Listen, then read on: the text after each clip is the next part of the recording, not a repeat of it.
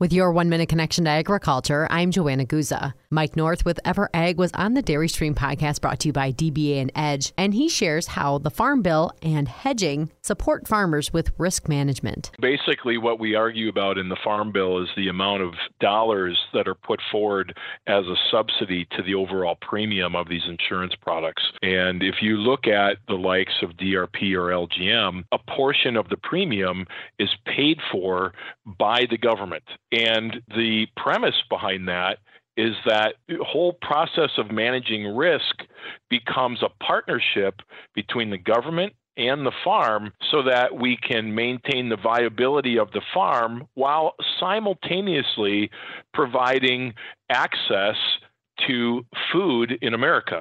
And so it's this partnership to create food security and farm sustainability simultaneously. And that's your 1-minute connection to agriculture. I'm Joanna Guza.